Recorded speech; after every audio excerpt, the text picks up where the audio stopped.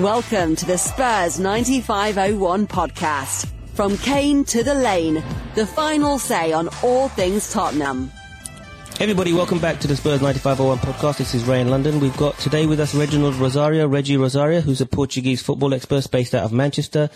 Reggie's going to help us understand a bit more about Nuno and also Jorge Mendes, the super agent. So welcome, Reggie, to the show. It's great to have you on board. Do you want to do a quick intro about yourself for our viewers and subscribers?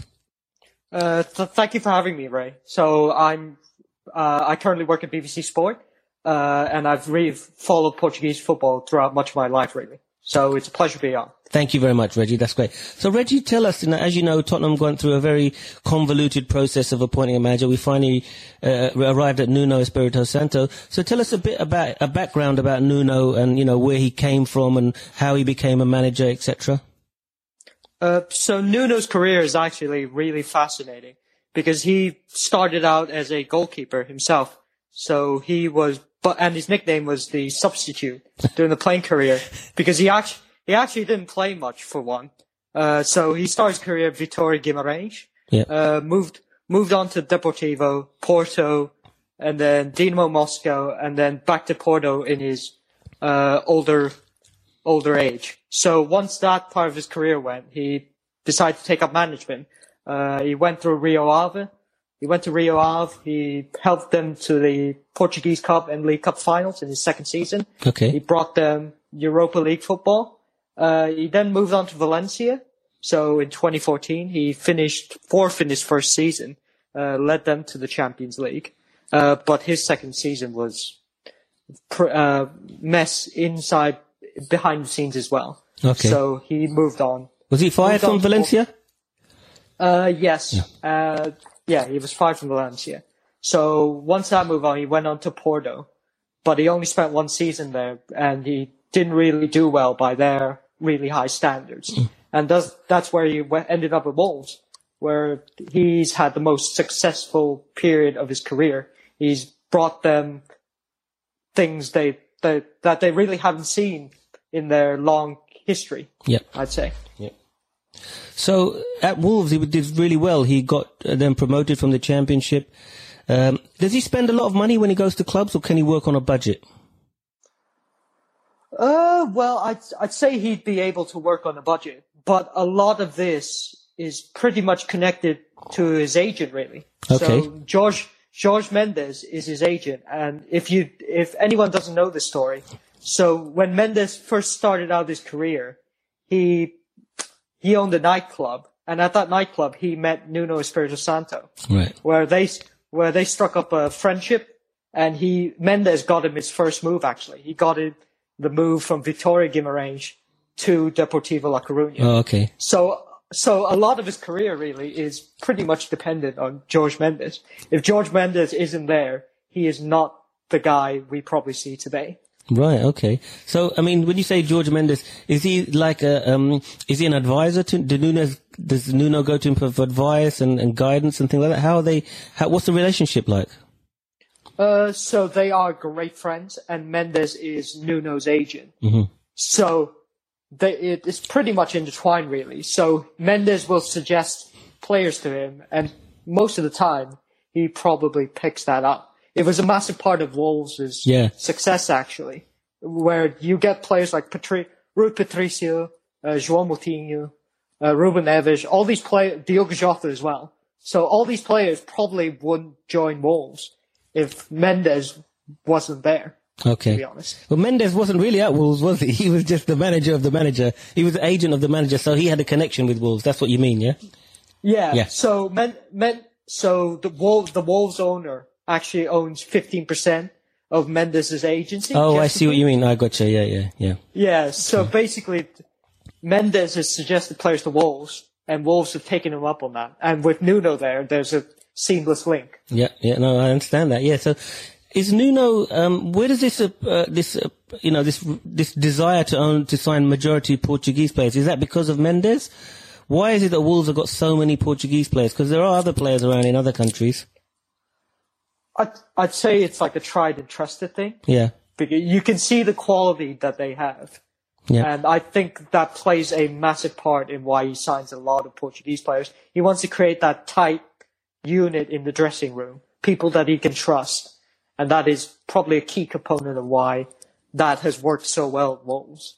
So, in terms of some of the great buys he's done, like Ruben Neves, Pedro Neto, João Moutinho, all these guys are great players. But what about João Felix? It's a bit of 30 million. Did they pay for him? He hasn't really shone that much now, has he? It's not João Felix. What's the guy who they signed? The young guy Fabio Silva. Fabio Silva. My apologies, not João Felix. Yeah. So he hasn't really shined, has he? I'd say that was I think that was a gamble from Wolves' part. Okay. Because they saw his potential. Mm-hmm. And they decided to try and bank on that. Yeah. But in real terms, he wasn't supposed to play that much. He'd only played because Raul Jimenez fractured his skull. Oh, I see. If you remember, against Arsenal last season. Okay. So So now that, Nuno is in there, let me ask you a question. How did it come? Because, Tottenham went through this really big process of getting a manager, Pulli Conti, and then Gattuso and Nagelsmann and God knows who. How did it come that they signed Nuno? Was he one of the first choices and they didn't work out, or did they come to him to the end? Do you have any intelligence on that? I want to say Nuno wasn't the first choice Tottenham had in mind. Yeah. I think you had a line of managers like, as you said, Nagelsmann, Gattuso, Fonseca. Yeah. All these guys were probably ahead of him in the pecking order. Mm-hmm. And it's only really when you brought in Fabio Paratici that escalated. Mm-hmm. So I think Nuno was always a backup option in the back of his mind. Right. Is there a relationship between Paratici and Nuno? I don't think there's a relationship to speak of, but there is a relationship between Paratici and Mendes. Oh, okay. Because Paratici at Juve brought in, I think, Joao Cancelo. Yep. And as well as Ronaldo. Yep. So Paratici was director of football at Juve when Ronaldo came over. So that's the main link there. Mm. So the main link now is Jorge Mendes, because Nuno knows him and Paratici knows him. He looks like he's going to be quite an influential guy at Tottenham now then. Yeah. I think you should expect a couple Mendes names in the transfer targets. Right. We'll come on to the transfer targets, yeah. Yeah, I think Guedes is one of those who's been linked with Tottenham. Yeah. So, tell me about Nuno and his style of play, and how do you think he's going to set up? We've heard that he likes a back three, and then, and he had a back three at Wolves, very, very successful, went to a back four, didn't work out for him. So give us some insight into the way he likes to play. I think he likes a very compact unit. He likes to play solid defense first based football. Oh, so he's defensive based, yeah. Yeah, a little. He's taken bits and pieces there from Jose, actually, who was his manager at Porto back in the day. Yeah. So he would have learned a lot of him. So that back three was basically the spine of Wolves' play, how they played. So Matt Doherty as well. I think he'll do really well under Nuno. Yep. If he goes to a back three. Yep. But Spurs definitely have the players to play a back four, so it really depends on the personnel at his disposal, really. So he's quite flexible in that way. Okay. And a lot of people say that he's like Mourinho 2.0 because he's like baby Mourinho. Is that true? Does he have a lot in common with Mourinho or not? I'd say there's bits and pieces of his management style, like his man management. You can have a good relationship with him, but don't treat him as your friend. Yep. He likes to separate that. Mm-hmm. But there's also that tight.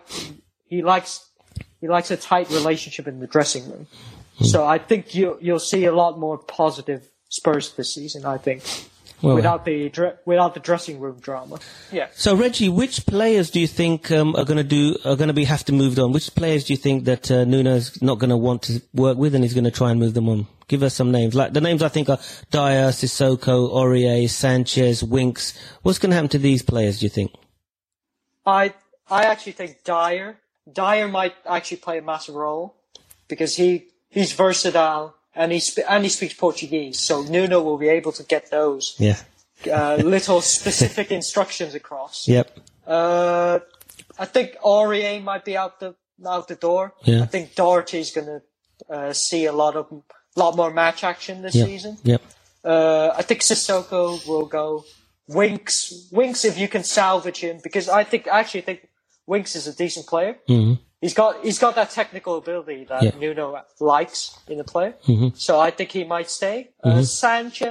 Sanchez, I think might get another chance just because he's quick. He's quick, even though he has a clanger in him. Yeah. That pace will be crucial. And there's rumours that we're going to be start signing this Japanese player, Tomiyasu. Do you think Nuno would have had any input into that, or is it something that Paratici's just doing? Would Paratici sign players? Would he check with Nuno first, or does he just go ahead and do it? I think Nuno's quite hands-off in terms of recruitment. Mm-hmm. He sometimes he likes delegating tasks, so transfers might be the remit of Paratici. So Paratici likes the continental style. Yep. So you have a director of football and a head coach. So Tomiyasu is probably a signing that Paratici has in mind because from an Italian background, Tomiyasu plays for, I think, Bologna. Yeah, he plays for Bologna, so that would be a Paratici move. So what if Paratici signs players, Nuno is just happy to bring them in and work with them, not without even looking at them? I think he'll have a final say, but a lot of the time, I think he will agree with that. Okay, so I think if we went back to Wolves, which players do you think that we could possibly get from Wolves coming to Tottenham, add value to Tottenham? I think Neto would have been a great signing, but of course he's injured now, so he'll only be back second half of the season. I think someone like Neves, Neves would add a lot to that. He's got passing ability and he's quite solid defensively, so I think he would be a good addition. Otherwise, there's not really a lot. Patricio's on the older side. He's going to Roma, isn't he, Patricio? And apparently he's going after Roma to join Jose. So, yeah, I think that's out the window. What about Daniel Podence? I don't think Podence is of that level, to say. I think he's just too inconsistent at the moment. Yeah, sure. Yeah. Okay, excellent. So, in terms of Jorge Mendes, what other players on his books do you think potentially Tottenham could go out and sign? Because Mendes is working with Nuno and Tottenham. What other Mendes players could we potentially get? I think someone like Guedes would be attainable. So the Valencia winger. Okay. I think he's been linked with Spurs. I think he would add something on the flanks. Mm-hmm. He's a bit inconsistent though. That is his main drawback. Yep. But he's got the technical ability to, I think, and the quickness to flourish in the Premier League. Someone like that, really. And if Harry Kane is moving on and not going to be at Tottenham, does Mendes have any superstar striker, clients that we could potentially go after? I mean, his only superstar, I think, Ronaldo. Striker is probably Ronaldo. Yeah, so we're not going to Ronaldo. So unfortunately, I think strikers are off the books as far as Mendes clients go. Mm.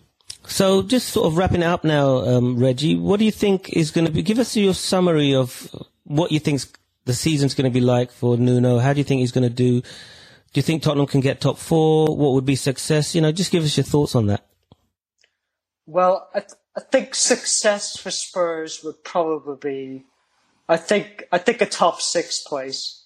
I think you'll struggle to make the top 4 with that squad. Yep. I think you have to keep Kane to have any chance. But I think Nuno will surprise a lot of people. Okay. In the way of management, he'll bring everyone together, as opposed to Jose, where it's just a complete mess in terms of the feedback between fans and the club. It's just two different directions. Yep. Whereas Nuno will try everything in his power to unite the club, unite everything in a single direction, and build from there. So I think this season will probably be a stepping stone season. So just a building block for next season. Yeah. If it doesn't work, of course, it probably, he won't last. It might be a long season. And in terms of Nuno, is he like a company man? So he'll just toe the line, whatever. Is he afraid to speak up against things like Daniel Levy? If he's not happy with something, will he say it publicly, or will he just keep it to himself? I think he'll keep conflicts in house. Yep. I think he's the type of guy that values relationships. Yep. So I think he would like to keep everything in-house. If he has to force it, he'll force it. But most of the time, it will be just in-house. We deal with it amongst ourselves. Yep. And what if player gets on the bad side of Nuno? Is he one of these guys that you won't pick him and he won't even be on the bench, he'll just be ostracised? If you get on the wrong side of Nuno and upset him and stuff, people he doesn't get on with? I think he still keeps them in the team, of course. But, his players don't really question him, I'd say. He's a very disciplinarian type of manager. Yeah. So he likes to keep everything in order, and team unity is the most important thing. And do you think he can win anything, like a cup or like the League Cup or the Europa Conference League? Do you think he can actually win anything next season?